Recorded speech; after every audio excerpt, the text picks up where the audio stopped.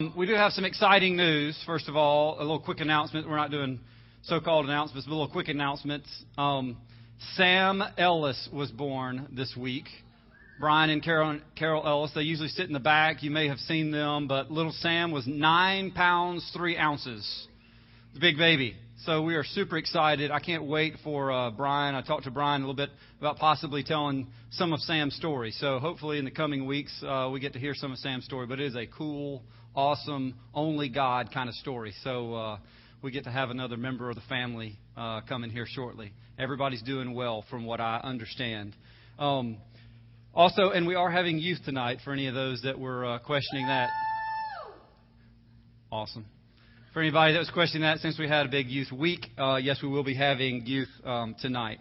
And, we're going to dive into something here the next few weeks. We're going to go, obviously things look a little different this morning than they do normally. Normally we're like entering into worship right now. And so we're intentionally looking at this as a different plan for the next few weeks. And this plan is that this is not, quote, a sermon piece. I'm not preaching to you, but I am going to get into the Word with you. And we're going to kind of look at some discipleship lessons, okay?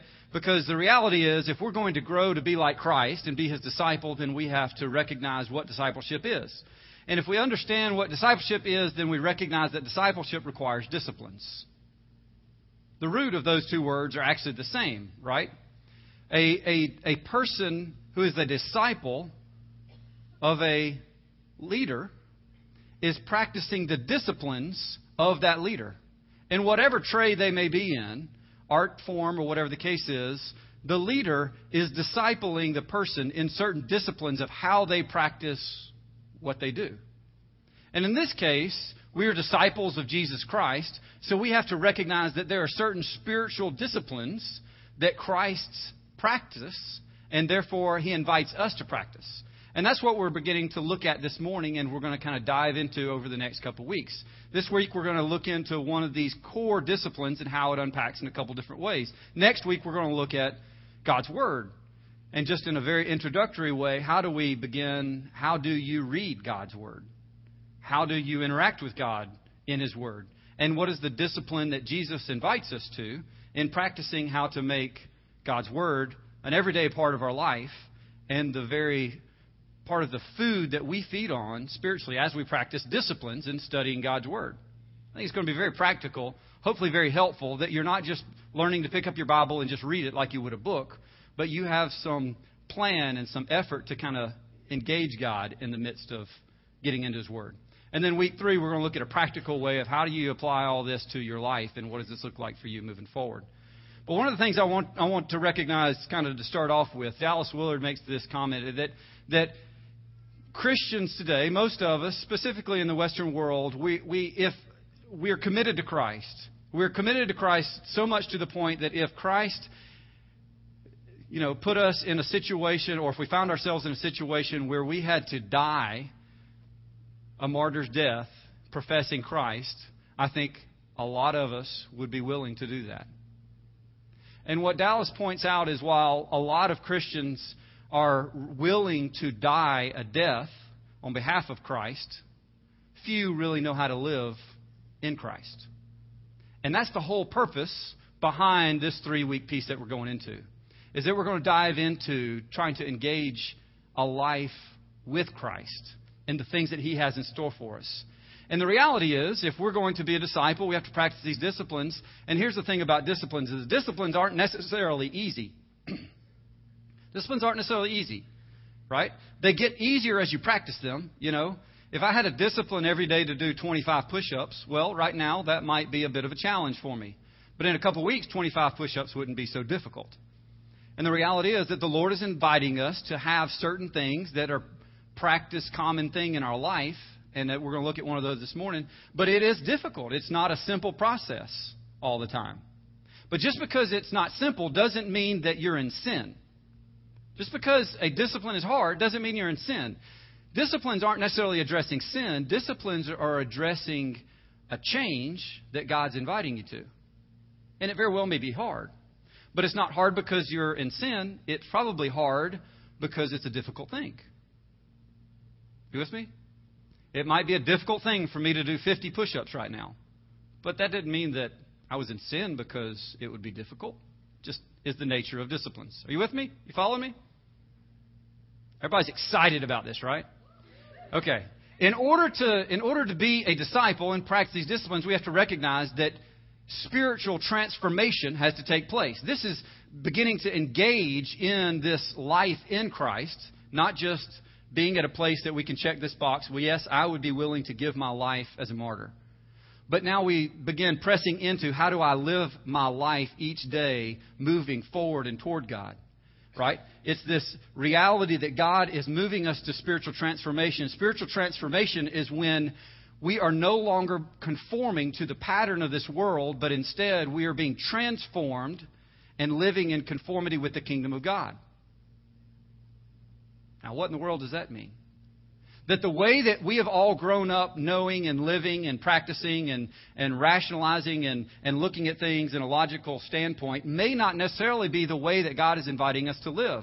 He is inviting us in Romans chapter 12, verse 2, Paul says, be transformed by the renewing of your mind. Do not live any longer in the pattern of the world that you have been living. Instead, be transformed by the renewing of your mind. So there's this transformation process that we go throughout our Christian life, and that the Lord wants to work within us, that we conform to live in the pattern of the kingdom of God instead of all that we've ever known that teaches us to conform in the pattern of the world. So you literally, in a number of different areas, we begin to swim upstream. We've been used to swimming downstream all our lives. And Christ comes into our life and He invites us to turn around and start swimming upstream. Well, if you've been swimming downstream all your life and you have to suddenly turn and start swimming upstream against the flow of the conformity of the world, is that going to be a simple thing initially, or is it going to take a lot more effort than what you're used to? So, hence, disciplines come alongside and serve us to help us and to strengthen us and to exercise us to grow toward the kingdom of God and living in conformity with Him. You with me? Now, spiritual formation is not a passive process. Hopefully you are getting that in what I'm saying. And if you have a hard time, join the crowd. This is why community is such a healthy part of this process, is that we get to come alongside. If you look at the whole perspective of the church in the New Testament, the role of the body is to serve one another, to come alongside and to build up and to edify one another, so that you're not just a fish swimming up a stream, but you're a fish swimming in a school of other fish that are all making momentum together and encouraging one another together and taking turns pressing through this water that's rushing by. We help each other and we encourage each other. And this is why this is the whole core of the New Testament as far as the understanding of church goes. One of the questions I have for you this morning is, do you hold this invitation that Christ puts before you and the way that He wants you to live your life? Do you hold that as the main objective for your life? Do you hold the objective for your life to be everything I'm living for is what Christ would want to do in me and who He wants to be through me? Because if we're called to be Christians, then we're following in the way of our leader, and this is how He lived before His Father. He lived before His Father in this, we're going to look at it in just a minute as we go through a number of different scriptures this morning. In this relationship with the Father, that He and the Father are everything. Their relationship is everything. And Christ would do anything that the Father asked Him to do. So if we recognize that there's this intimate relationship that Jesus had with the Father, and Jesus is calling us to be His disciples, then we have to recognize that there is this intimate relationship that Christ wants to have with us. And we're going to look and see what that looks like this morning. But one of the things I want to start with for you to recognize, what is the core foundation of really all relationships? Any suggestions? Any thoughts of what the core of what makes a healthy relationship? Trust. Spending time. All critically important. But the reality is, if you don't have communication, you're not going to have much of a relationship. I mean, think about it. Think about living in a house with somebody that you never spoke to and that never spoke to you? Now, you're clearly going to have assumptions of who you see them to be, and there are going to be actions that they portray themselves. But imagine living with someone that you never had any communication with. There was just a coexistence, but no communication. We see that happen oftentimes in digressing marriage relationships, that they just describe themselves, they cohabitate, right? They're not really in a relationship anymore. The love has been lost, right? And the breakdown, in large part, comes in this form of communication. But imagine being able not just to communicate the facts of life, of what you did during the day, and hearing from your spouse what they did during the day, but you really move into a place of intimacy in your relationship that you communicate how this thing that you were part of in the day made you feel, right? And you're telling them about when John came into your office today, and he talked to me about the vacation they're going on and everything else, and you begin to express with your spouse, not just that you had somebody come into your office, but you expressed what happened in that conversation and how what they said made you feel, good or bad or whatever. And you're sharing the intimacies of your feelings with that person. Are you with me? That is an intimacy that's going to happen communication-wise between a husband and a wife, or a close friend, or in any relationship. The reality is, Christ wants to have a depth of relationship with us that very much invites us to an intimacy with Him that most of us have yet to fully engage in. But it requires swimming upstream. It requires practicing some tangible discipline that says, I want that intimacy with Christ. I want to pursue Christ and all that He has for me. Whatever it means, He wants to put this passion within you that strives and pushes toward Him, that leads to this intimate relationship with Him that you couldn't do without. Imagine your spouse suddenly being gone if you have this intimacy with them, that you're missing this huge part of your life. Christ wants to grow that very thing within us. And He does that by inviting us to this intimacy of communication. So as we look at Scripture, we have to recognize there are 5 ways that God speaks to His people. Who's got a suggestion of what one of them is? See if you know all 5. 5 ways God speaks to His people. Somebody throw out one. His Word, the Bible, clearly, prayer, creation. Okay. It's not one of the list of the 5, but I see where you could say that. Theologically, these are the 5 that get addressed all across the board. 5 ways that God clearly speaks to His people. Fellow Christians. Very good. Holy Spirit. God speaks to you personally. And one more. This is the one that always gets missed. It's clearly in the Bible, though. Come on. Who's going to get the A this morning? Dreams and visions. Close. Good job, Harvest. Dreams and visions. God speaks through His Word, speaks through fellow Christians. He speaks to us personally. He speaks through circumstances, and He speaks through dreams and visions. We're going to look this morning, we're going to look at the Bible next week. We're going to look this morning of how God speaks to us personally, because this is one of the biggest, I think, stumbling blocks for most of us. And this is why we're spending so much time into this whole series. Because the foundation of this series is how God speaks to us personally. We see that God speaks to us personally a couple different ways in Scripture. We look at Moses in the burning bush, and he hears this audible voice, right? Here's this audible voice, and he sees this burning bush. Okay, well, this is a miraculous event. Have any of you had a burning bush? Anybody here had a burning bush speak to you? Okay. I have not met anybody that had a burning bush speak to them. I'm not saying God can't do that, but I don't think that's the way it's typically happening. God spoke through a donkey, Balaam's donkey, right? Bizarre, weird. Donkeys aren't supposed to speak. Cartoons hadn't been invented when this took place, right? But here we are, and God literally speaks through a donkey. God speaks, and there are a number of different occasions where God spoke, and people around heard it as thunder. Jesus, the Lord speaks to Jesus and says, yes, I will glorify your name and I will glorify it again. And this is what's said in the New Testament. And they said that people around, some said that they heard an angel speaking to Jesus. Others said that they heard that it was like thunder, right? But the Lord, clearly the Scripture says that this is what the Lord said in that moment. So anybody heard thunder lately and said, oh, that must be God speaking to somebody? That's not usually what I'm thinking of when I hear thunder. I'm usually thinking, well, lightning just happened, and I wonder how far away it is. So let me count the distance between the next lightning flash and the next thunder, right? I'm not thinking, oh, that's God speaking to somebody.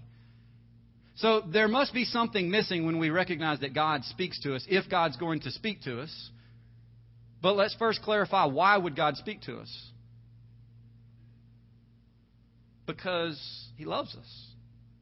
And how do you have a relationship with somebody and no communication? He's the one that created this whole thing. He created the principles of life. He created the principles of relationship. So why would Christ speak to us, and why does God want to be actively as a voice in our life and the things that we're a part of? Because He's passionately in love with us. He is love. And love's one of love's greatest attributes is to express itself upon those that it's in front of. Yet most of us, I think this speaks back to Dallas Willard's comment, most of us know that we would be willing to step in front of a gun and profess Christ and die a martyr. But few of us really have learned how to live in Christ, in the fullness of what He has for us. And what He has for us is this engagement of life. He is ever present before us. We believe theologically that God is ever present. Yet we live as though He is present only in our prayer time, or only in a circumstance that leads us to connect with Him, or only when we pick up our Bible, or only when we come to church. We live practicing as though God is present only when we call on His name, and it's like we rub the bottle and then the genie comes out. And that's just bad theology. The reality is, God is ever present. And so if He's ever present, how do we participate with Him in this intimate, amazing relationship that He has in store for us? Well, we just said, we have to start listening. We have to start listening. So, okay, if I listen, what am I listening for? Because a lot of Christians, in fact, I would say probably the majority of Christians, at least in the West, would say yes, they think God's led them, but they've never heard an audible voice. And I have heard so many people say and make an argument for, I don't know that I've ever heard God speak. Question comes, have you ever been in a situation where you just felt like, you were supposed to do this, and that God was leading you this direction? And then you'd see a lot more hands go up. Yeah, I think I've felt that way, right? Have you ever been in a situation where you knew what you were saying and what this person just said could not possibly be a coincidence? That God is somehow out there orchestrating all these events and led us to this moment and this divine interaction between this person for me to run into this person this time because God is out there orchestrating everything. A few more hands would probably go up, right? But yet most people would say, well, I've never heard God speak. Have you ever been in a prayer time where you felt like suddenly urged to pray for this specific thing and you had no idea why you were praying for it? Or this specific person and you had no idea why their name came into your mind or their face came to your mind? But you've never heard this audible voice. Let me just tell you, I feel like God speaks to me all the time. I don't know if I've ever heard an audible voice. But His voice has become so loud that it almost seems audible to me a lot of the time. So where's the bridge between these two things? The reality is God speaks into your mind thoughts that are His thoughts. He speaks into your mind thoughts that aren't you. All those little instances that I just talked about, the circumstance, the divine appointment you had with somebody, the urge to suddenly pray for somebody, the thing to know that I need to, do this specific thing, I feel led in this direction, that's God speaking. And He's placing thoughts in your thoughts. Have you ever had a conversation with somebody about the Lord and suddenly stepped back from yourself and realized, wow, I said things that I've never really thought of before there. but you could speak to them as though they were true. If you haven't had that experience, let me tell you, it's really cool. I'm excited that you're going to get to experience this, because I can tell you you're going to get to experience this, because I can tell you this is the plan that God has for you, because He loves you. And He could not be a loving God and have a plan for you to engage with Him in a loving relationship and take communication off the table. He's the one that created relationships to be founded on healthy communication. And so He wants to speak. And He wants to speak thoughts into your mind about who He is. He wants to clarify who you are. He wants to invite you to join Him in what He does. And in living a life to pursue that, you're beginning to live a life to engage Christ and to experience the abundance of life that He says He came to bring. So how do you do that, Scott? Right? Okay, so I have had some of those circumstances or experiences. So how do you do that? Let me just add, we're going to first look at a number of verses here. So I need some patience, okay? Discipline. We're about to turn and swim upstream. Okay, if you hadn't heard a challenge so far, I'm about to read a bunch of verses to you. Normally, this is when people tune out in church. I'm challenging you to take on the discipline, to listen, and to look at these verses with me, because we're going to pack some things in it. So if you have your Bibles, you can turn with me to John. We're going to dive into John this morning. I love what we're about to dive into, because I'm confident that Jesus has a plan and a pattern here that He wants us to see and wants us to live in. So John chapter 5 is where we're going to begin this morning. Again, I need some patience and some grace.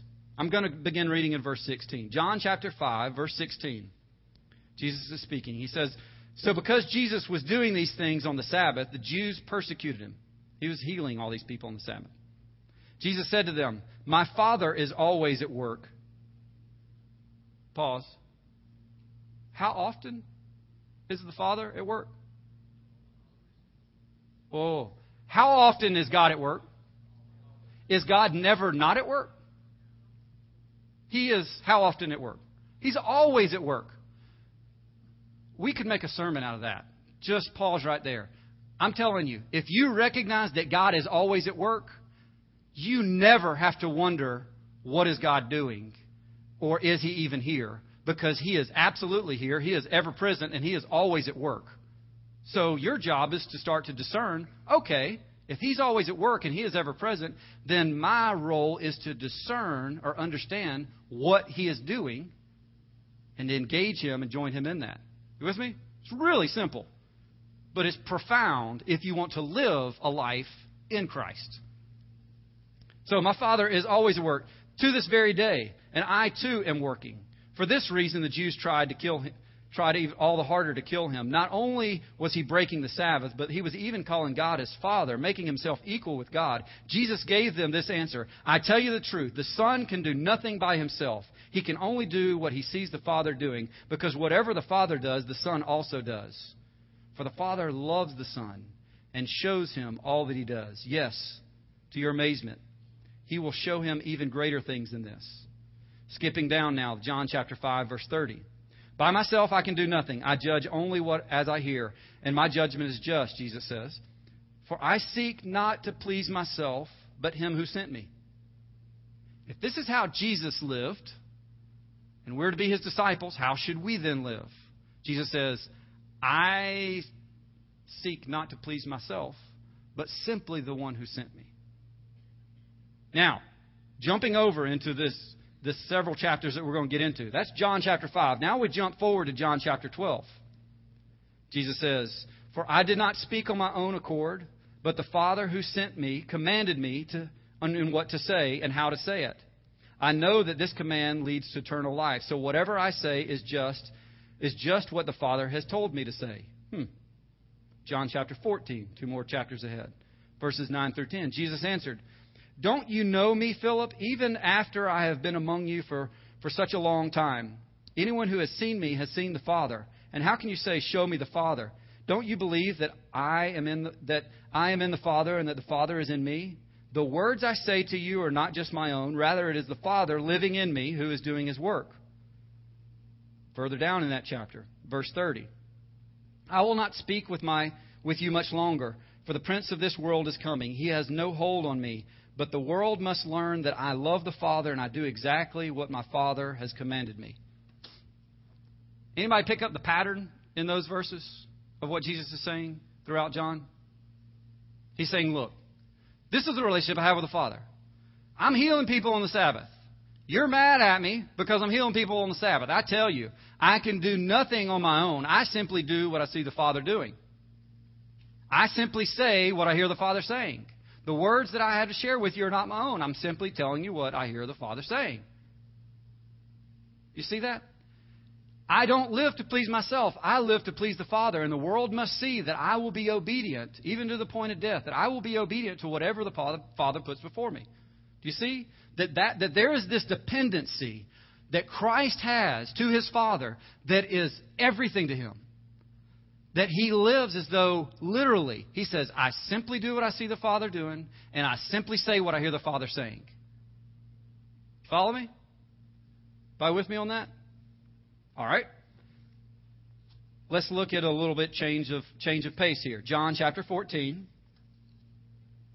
Now we see something else starting to take place. John chapter 14, verse 12. I tell you the truth. Anyone who has faith in me will do what I have been doing. He will do even greater things than these because I'm going to the Father. Oh. Now that sounds scarily familiar with something that Jesus says earlier in John chapter 5. We're in John chapter 14, verse 12. I tell you, you will see even greater things happen, right? You will do, those who have faith will do what I've been doing. He will do even greater things than these. And then back to John chapter 5. Yes, to your amazement, He will show him even greater things than these. Jesus is saying, the Father's going to, you think healing people is amazing. I tell you the truth, we're not done yet. There's even greater things that you're going to be amazed by what the Lord leads, by what my Father has for me to do. Chapter 14. I tell you, my disciples, are going to do even greater things than this. Chapter 5, He's talking about what's going to come from Christ because He sees the Father doing these things. In chapter 14, Jesus is now saying what's going to happen in you because Christ is going to do even greater things through you. So I hope you're already starting to pick up on this pattern that Jesus lives in this dependency relationship with the Father to simply say, I live not for my own. I simply do what I see the Father doing and say what I hear the Father saying. And what you're going to see now in these next few verses is He is inviting us to simply join Him in that same pattern by living a life that says, I simply do what I see Christ doing and say what I hear Christ saying. John chapter 15, verse 5. I am the vine and you are the branches. If a man remains in me and I in him, he will bear much fruit. Apart from me, you can do nothing. How many times did Jesus say, apart from the Father, I can do nothing? If anyone does not remain in me, he is like a branch who is thrown away and withers. Such branches are picked up, thrown into the fire, and burned. If you remain in me and my words remain in you, ask whatever you wish and it will be given to you. This is to my Father's glory, that you bear much fruit, showing yourselves to be my disciples. Further down in that chapter, verse 14 and 15. You are my friends if you do what I command. I no longer call you servants because a servant does not know what his master's business. Instead, I have called you friends, for everything that I have learned from the Father I have made known to you. You did not choose me, but I chose you and appointed you to go and bear fruit, fruit that will last. Then the Father will give you whatever you ask for in my name. This is my command, that you love one another. Christ's plan is for us to abide in Him. He's painted a picture. He's using a word analogy that was very common to us, very common to them. You're a vine. I'm the vine and you are the branches. Abide in me. Press into the core of who I am and fruit will happen. Apart from me, you can do nothing. That's already how He's described His relationship to the Father. Apart from me, I can do nothing. This is Jesus saying this. So if Jesus is saying this, how much more are we incapable of anything spiritually unless it is Christ flowing through us, and His invitation is to abide. His invitation is to press into the depth of who He is, press into this nectar of life that exists within the vine, and then fruit will happen. And fruit will happen Not because we're such a good branch, but fruit will happen for the glory of the Father, because that's the motivation behind all of the fruit within the kingdom of God. That we're no longer living in conformity to the pattern of this world, that we're seeking things for our own pleasure and our own glory. Now we're living life in connection with the kingdom of God, and the glory for God is the fruit that is being born in our life. Deja vu. The fruit of the glory of God is the plan for your life. That you are not living in the pattern for the glory of yourself as the world has taught you to live. But the very nectar of God will flow through you and to bear fruit that you don't even half the time necessarily know it's going to happen. It just pops out because it wants to give God all the credit and all the glory. And you get to sit back in amazement and say, wow, that was cool. I want to do that again. I want to enter into a relationship. I want to have a conversation with somebody like that again. It's the most addictive thing, I think, on the planet to be a pastor and watch God change lives before your very eyes. I don't know what else I would do. Whatever occupation I would go into other than this, I would have to somehow be a part of seeing the kingdom of God change lives before my very eyes, because it is the most amazing, life-giving thing I've ever personally witnessed. And I don't want to do anything else. In fact, I just want to see that increase exponentially, that every day I just come in and see lives change before my very eyes, because I'm going to go home on cloud 9 watching God bear this fruit because of this just passion I have for Him. He wants your heart to just want to abide. And when your heart's motivation is that, friends, you have no idea how much life is going to come through who you are. Jesus said, I came that you might have life and have it to the full. That's the best description I have for what that might look like. Continue reading. How does this happen now? Well, let's look. John chapter 14. If you love me, you will obey what I command. Pause. Does that sound easy? We've all been kids before with parents. Did obeying our parents, was that always easy? I got some spankings to prove it was not always easy. I had my own will. I had my own way I wanted to do things, and I did not want to necessarily always do things the way my parents wanted me to do it. And so it was hard to choose, but it took discipline to choose to do the right thing, right? The world is not headed necessarily in the right direction, so it's going to take discipline to head in a different direction. It's not necessarily going to be easy. But Jesus says, if you love me, you'll do what I command. You're my friends if you do what I command. Okay, if you love me, you'll do what I command. John 14:15. Now verse 16. And I will ask the Father, and He will give you another counselor to be with you forever, the Spirit of truth. The world cannot accept Him because it neither sees Him nor knows Him. But you know Him. He lives with you and will be in you. Ooh. We don't just have this distant relationship with the Father and with Christ. He is going to send His Holy Spirit to come live within us. Now, most of you probably knew this. But the whole how, and to allow this presence of a person to come live in your life, and for you to give over the reins of control of your life to this new presence, is not necessarily an easy thing. But it is an extremely life-giving thing. So you have a person living inside of you that has a will that wants to choose to do something different than the way you've always done it. John 14:23. Jesus replied, if anyone loves me, he will obey my teaching. Wow, that sounds awfully familiar. That's repeated a bunch of times in these chapters. I think there's an important piece to obedience. My Father will love him, and we will come and we will come to him and make our home with him. He who does not love me will not obey me. These words you hear are not my own. They belong to the Father who sent me. And all this I have spoken to you while still with you. But the Counselor, the Holy Spirit, whom the Father will send in my name, will teach you all things and will remind you of everything I have said to you. So who teaches you? Is Jesus Christ Himself teaching you? Every encounter, every interaction that you would say as a Christian you've had with Jesus Christ has actually been the Holy Spirit. but they are one. It is the very Spirit of Christ interacting with you, but He's the Holy Spirit. I don't think anybody in here has actually seen Jesus Christ in the flesh.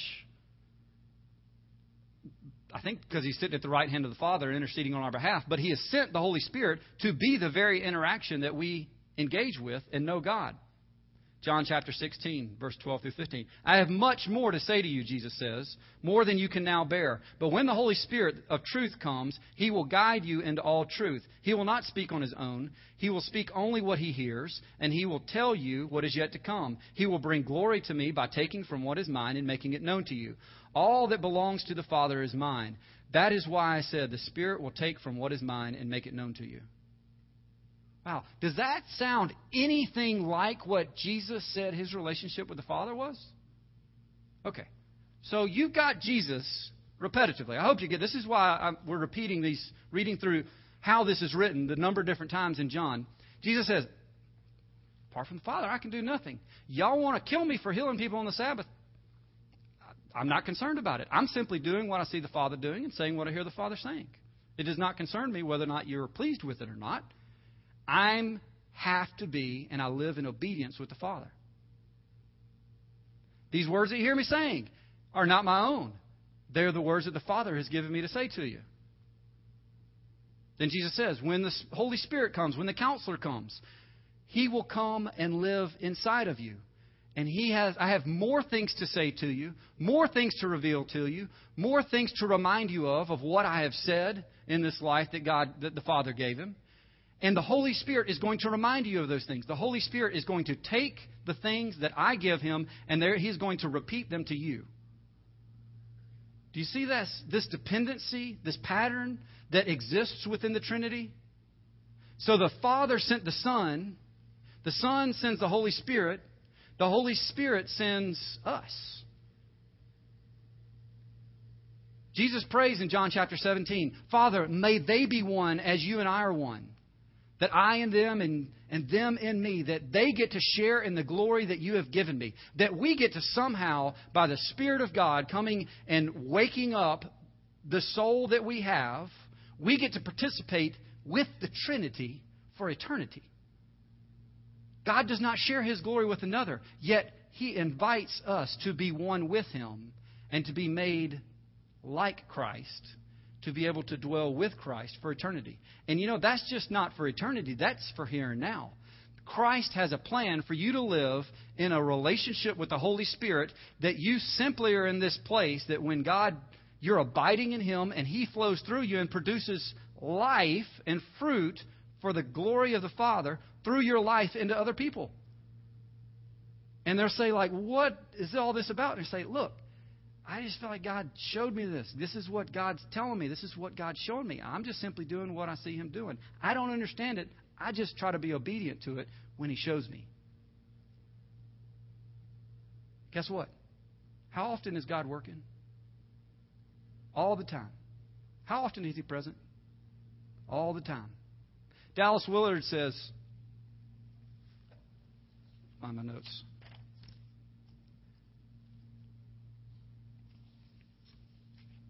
Dallas Willard says, where God is not obvious, it is because He is interested in the will of a man. Where God is not obvious, it is because He is interested in the will of a man. God allows there to be space that we feel between ourselves and Him, because He is interested in your will growing to abide in a deeper way in Him. He is still ever present. But He allows a felt space to be between us, to invite us to a deeper, greater pressing in to who He is. It is the very thing that He allows to happen to be a test upon our hearts. Will you press into me when you don't feel me present? Is He present? Yes, He's present. Do you always feel Him present? No. It is an invitation by the Father Himself to invite your will to come to the table. And here's one of the challenges that you get to do. It's a discipline. We often find and we recognize, I want you to see, that emotions often rule our lives Emotions can become a very God dictating to us our direction and our actions. We're mad, we're angry, we act on those emotions. Emotions are never there to play a role of God in your life. Emotions are not your God. Jesus Christ is your God, and the Holy Spirit is the very essence of Christ within your life. And the Lord has given you and I a will. And He wants us to turn our will toward Him. And so the way I look at this is that He has given, you have to put a bit in the mouth of your will. And when your emotions or when something is leading you in the wrong direction, or you find yourself kind of conforming with the pattern of this world, then Christ is inviting that space that you feel, that temptation that wants to move back to the, let's just take a break here. Let's kind of turn sideways and float back downstream for a little bit because I'm kind of tired. And this is a little bit hard. And I don't know that I'm up for hard, or I don't really know what this is. It's just supposed to be good stuff, right? I've got fire insurance, right? I'm going to heaven. That's really kind of what this whole thing was about. But no. Christ said that you might have life and have it to the full now.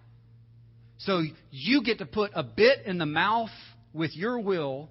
You get to put a bit in the mouth of self and yank the head of self back around to Christ and close that distance of the space that the Lord has invited you to feel. It is not because He is not present, and it is not because He does not love. It is because it is the absolute essence, because He loves, that He invites that space, because He wants to draw you into a deeper place.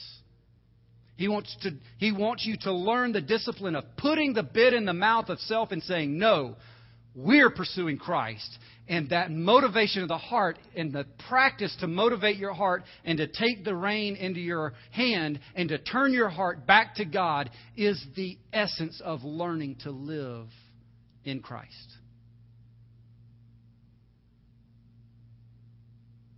And friends, how much of life have we missed out on up till now? He is ever present. He is always at work. And He is doing a great thing within us because He wants us to press into who He is. He wants to communicate to us. He wants to place thoughts in our mind. He wants to invite us to do things that just don't make sense, and then to trust that it's going to work out, and then to see fruit come, and then you look back on, you have a testimony. You won't believe what happened to me today. Because you lived in this same pattern of life in connection with the Holy Spirit that the Father and the Son had together when Christ was on this earth, walking around in the flesh.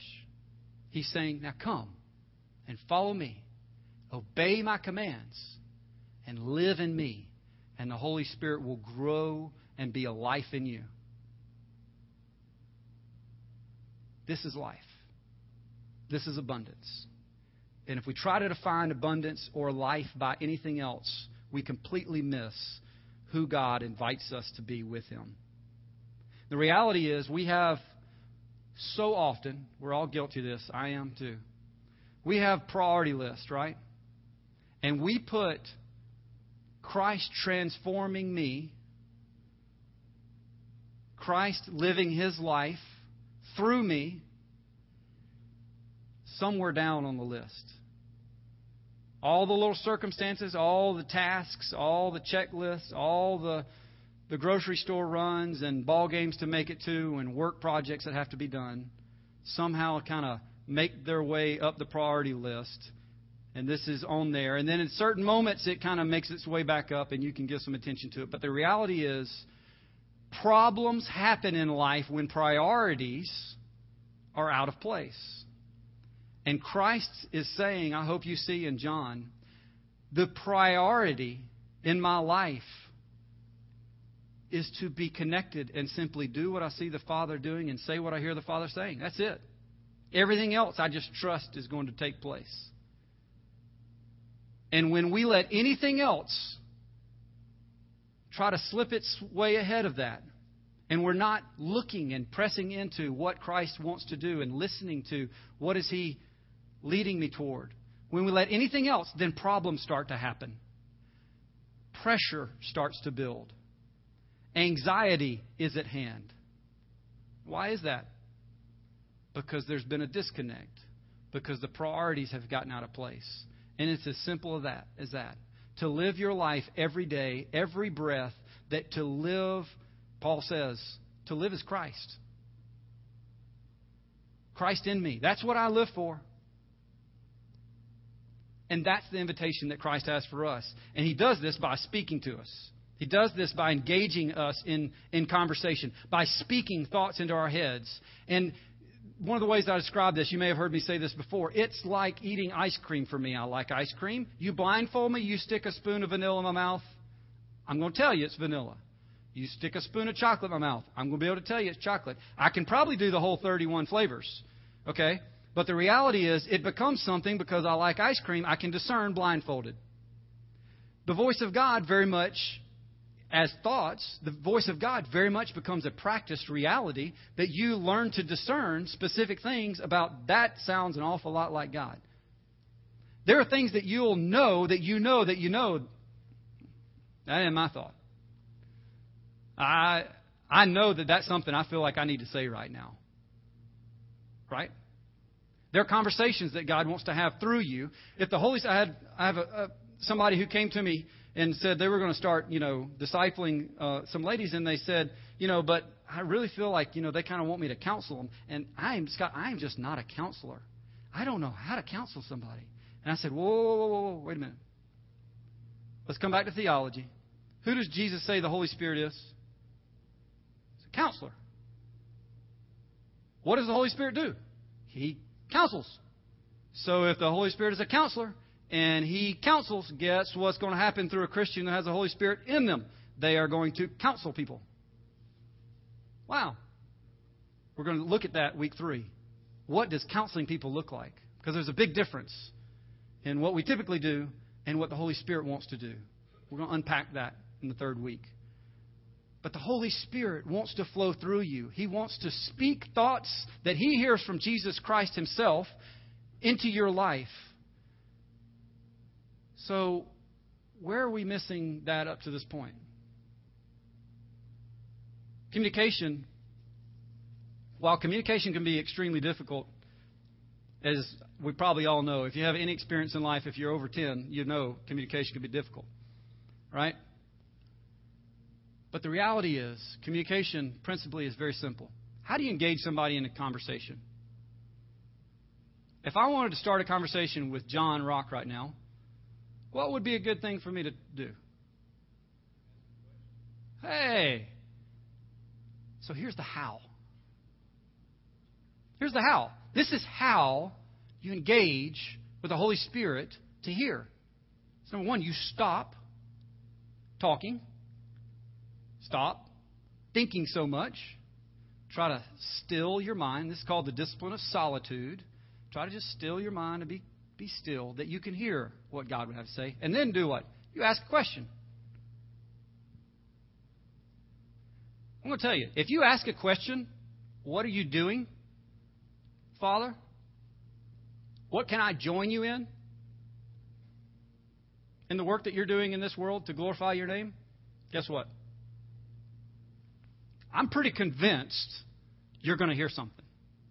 A thought. It's going to come to mind. And what do you do with this thought? Well, you do your best to just obey it. As you know, I was in the early processes of my Christian life, I just kind of became convinced that I needed to press into this and recognize God has a plan in this. And I want to, if it means me looking like a fool, I'd rather be a fool than to miss out on the opportunity that God has for me. Now, I don't want anybody to go and jump off any bridge or anything. It needs to align itself. The thought needs to align itself with truths in Scripture. We're going to get into that in the coming weeks. But the thought is going to sound a certain way, and it's going to align itself with the truths of Scripture, or you can discount it as the pizza you ate, and you got a little heartburn. But the reality is God wants to speak because He loves you, He loves me, and He does not want this felt presence, this felt distance between us to be the plan. That is not the plan. That plan is to invite you into a loving relationship with Him. So here's what you're going to get to do. I'm giving you homework. It's not a sermon. It's a teaching. It's discipleship. You get to leave with responsibility to go apply. You ready? So get your pen out. I'm giving you homework. You're going to go write a letter this week. You're going to write at the top of the letter, your first name. Right? And then you got 3 questions that you're going to answer. Right? It's just an exercise. What have you got to lose? The first question that you're going to write, we have them up here, so you can write them down. First question, you're just write down the questions first, and I'll explain how it works. First question, what do you think of me? Second question, what do you want to change in me? And third question, what do you want to say to me? What do you think of me? What do you want to change in me? And what do you want to say to me? And what you're going to do, you're going to get pen and paper, pencil and paper, and just go sit down, reserve some time, quiet, away from the kids, go to the library if you have to, schedule a time with your spouse or whatever. Go take at least an hour to just go sit. And what you're going to do is you're going to ask this question. You're going to write it down. What do you think of me? And then you're going to take your pencil and you're going to sit there with the paper and you're just going to invite God to speak to you. And you're just going to write the thoughts that come into your head. You don't process it. You don't try to get grammar right. You're not spell checking yourself. You just start writing the thoughts that come to your head. You might get a sentence. You might get 10 pages. But you're just going to answer that question, asking God to put the thoughts in your head He wants you to write. Don't go back and immediately read it. Then go to the next question. Same thing, all 3 questions. And then I want you to look back and read over the things that you wrote down. And just try it. Look back and see, is this something that you thought up, or do you think maybe in some way something in there was something that God wanted to say to you? How did this happen? Because you asked Him a question, and because He loves you. And He wants to close the distance as you pursue to abide in Him. The reality is, there is this intimacy that Christ so passionately wants for each of us. But we have to be His disciples. And we have to choose to engage into disciplines that lead us to practicing His presence in everything we do. And I look forward to unpacking that with you in the coming weeks. We're going to watch a little video piece to kind of wrap this up in a minute. And then we're going to enter into a time of worship. In this time of worship, I just want you to be able to step back, try to calm your thoughts down, and just come back to the Lord. Come back to the reality that He loves you and He's passionate about reconnecting with you. God loves, we'll read a couple little notes I have here. God loves for His beloved children to turn to Him and ask questions. This engages God in whatever we find ourselves doing. The reality is, we're going to watch this piece on soldiers. When soldiers go away, they connect with their family through Skype or the internet these days, or phone calls, or whatever the case may be. But there's something powerful that happens when fathers can return home to be dads again. Let's see this. It's a special that ESPN put out just recently.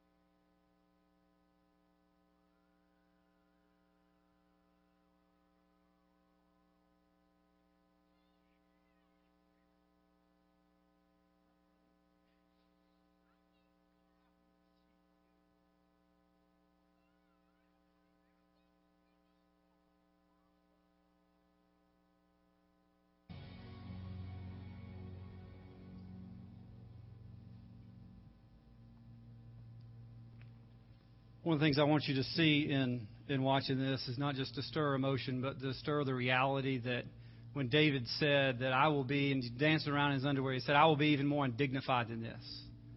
There's a passion that exists within you that God wants to stir, that invites you into a deeper relationship with Himself. As you see people welcoming their husbands and dads back, the rules and order of what's acceptable in society are out the window. Hair's flying, makeup's messed up, undignified. And that is within you. And Christ wants you to bring that to Him.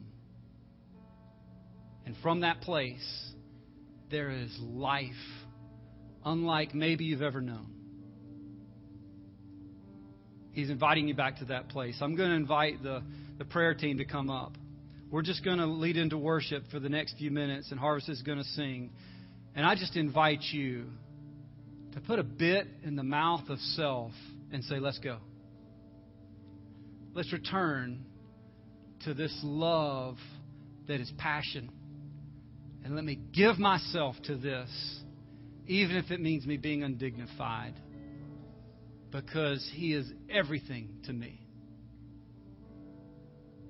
Jesus says in Matthew chapter 11, verse 7, says, if you then who are evil know how to give good gifts to your children, how much more will the Father in heaven give good gifts to those who ask Him? Can I just take the heart behind that and transition it a little bit? If you then, though you are evil, know how to show love for those who have been away, how much more will the Father in heaven show His love for those who earnestly seek Him?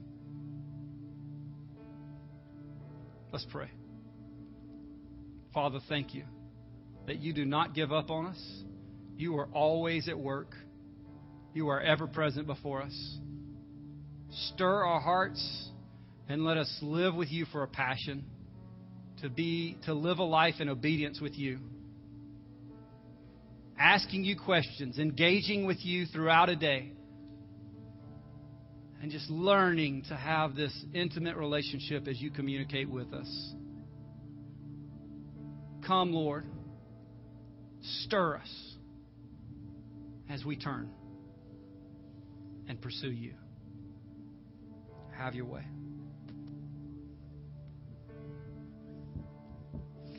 Strip everything away,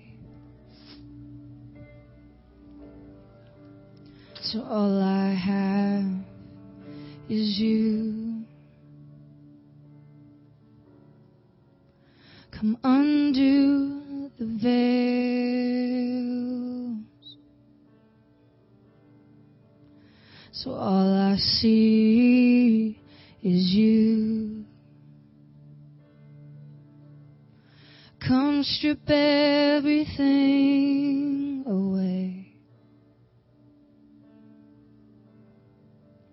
so all I have is You. Oh, come undo the veils, so all I see is You.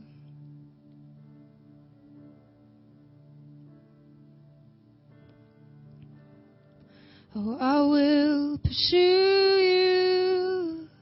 I will pursue Your presence.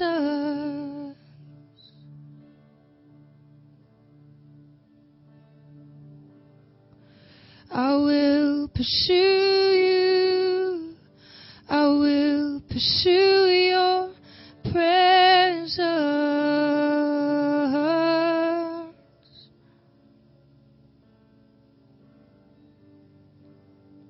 Oh, come and open, so open my eyes. Come search me inside,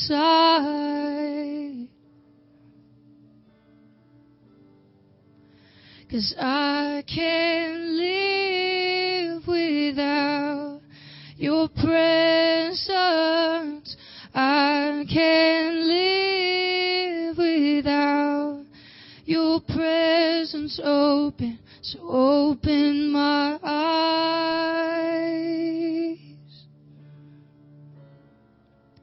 Come search me inside,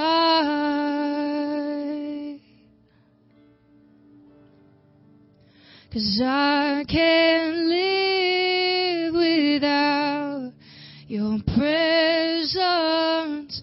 I can't live without your presence. I'm pressing in to you. So do not pass me by. I'm breaking through the boundaries. Oh, will not be denied.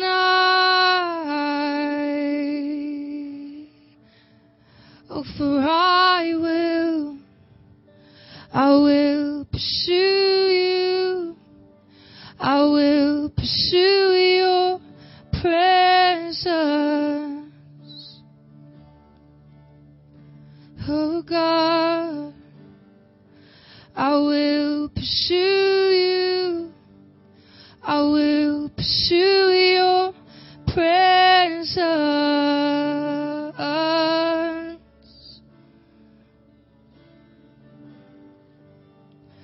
Oh, we say open, so open my eyes.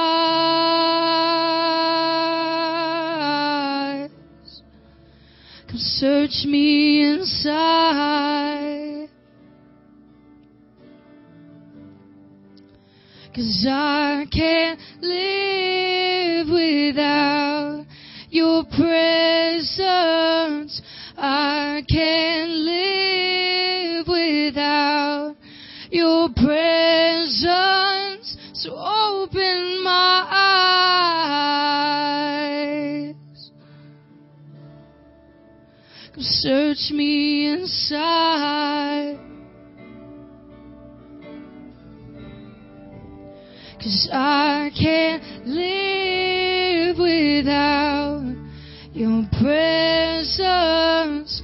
I can't live without your presence. We're going to take the next few minutes and just continue to worship in a way that we worship here at Vintage, and we're going to take up the offering. The way we do that is that you're invited to come and place your offering in this basket. Whether or not you have any money to contribute, we just invite you to come and offer your heart, offer your will, offer a plan to pursue the life that the Lord has to live through you, and just lay that before Him. So feel free to come.